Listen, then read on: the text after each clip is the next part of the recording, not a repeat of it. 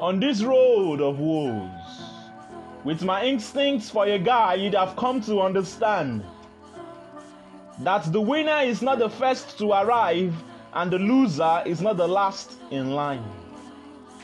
Your skill and talent might give you a head start and increase your latitude, but what truly matters is your attitude, how you act when you fall down.